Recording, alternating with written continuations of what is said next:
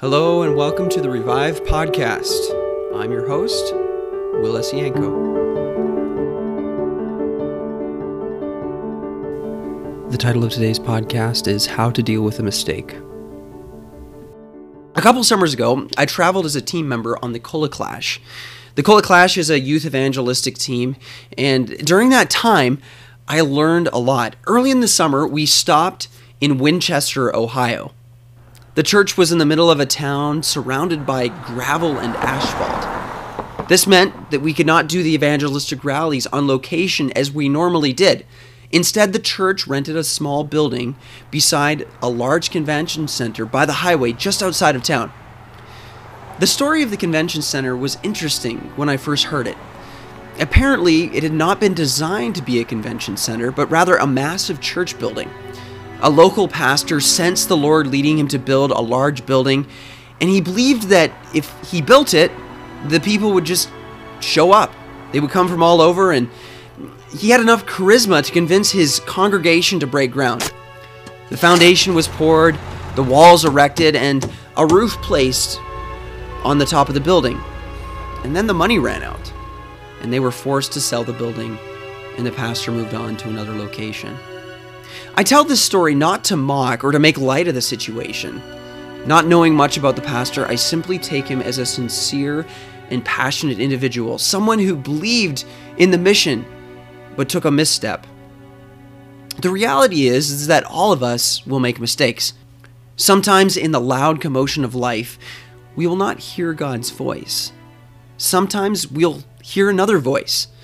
And that voice can come in the form of our own thoughts or even the voice of the devil. If we make a mistake of listening to these deceptive voices, the result will not likely be on the same disastrous level as the convention center I mentioned earlier.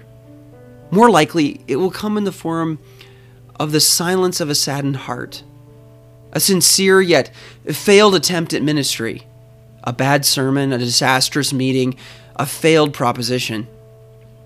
It's in these times that our faith is tested. The human reaction is often just that, a reaction. We have the tendency of reacting wrongly, of overreacting when things don't go as we thought they should.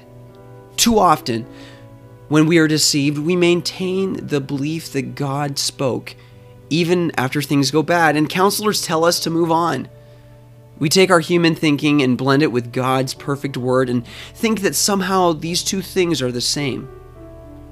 Instead of owning up to our mistakes, we place the blame on God, calling him a deceiver, when in reality it was Satan or our own hearts.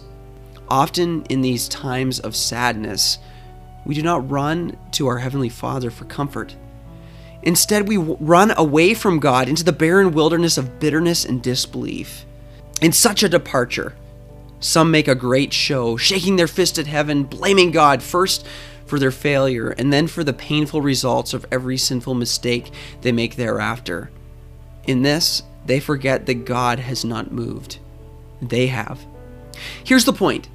No matter what spiritual misstep or blunder you have made, God has not changed. His word has not changed. No matter what happens, the right reaction is to run, not away from him, but towards him for comfort and peace, and to find in his unchanging truth a home in the haven of rest. It's been said that you can either get better or bitter when it comes to a trial.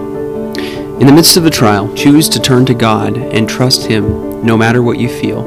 God is good, and he's always good no matter what happens. The Revive Podcast is produced by me, Will Esianko. Thanks for listening.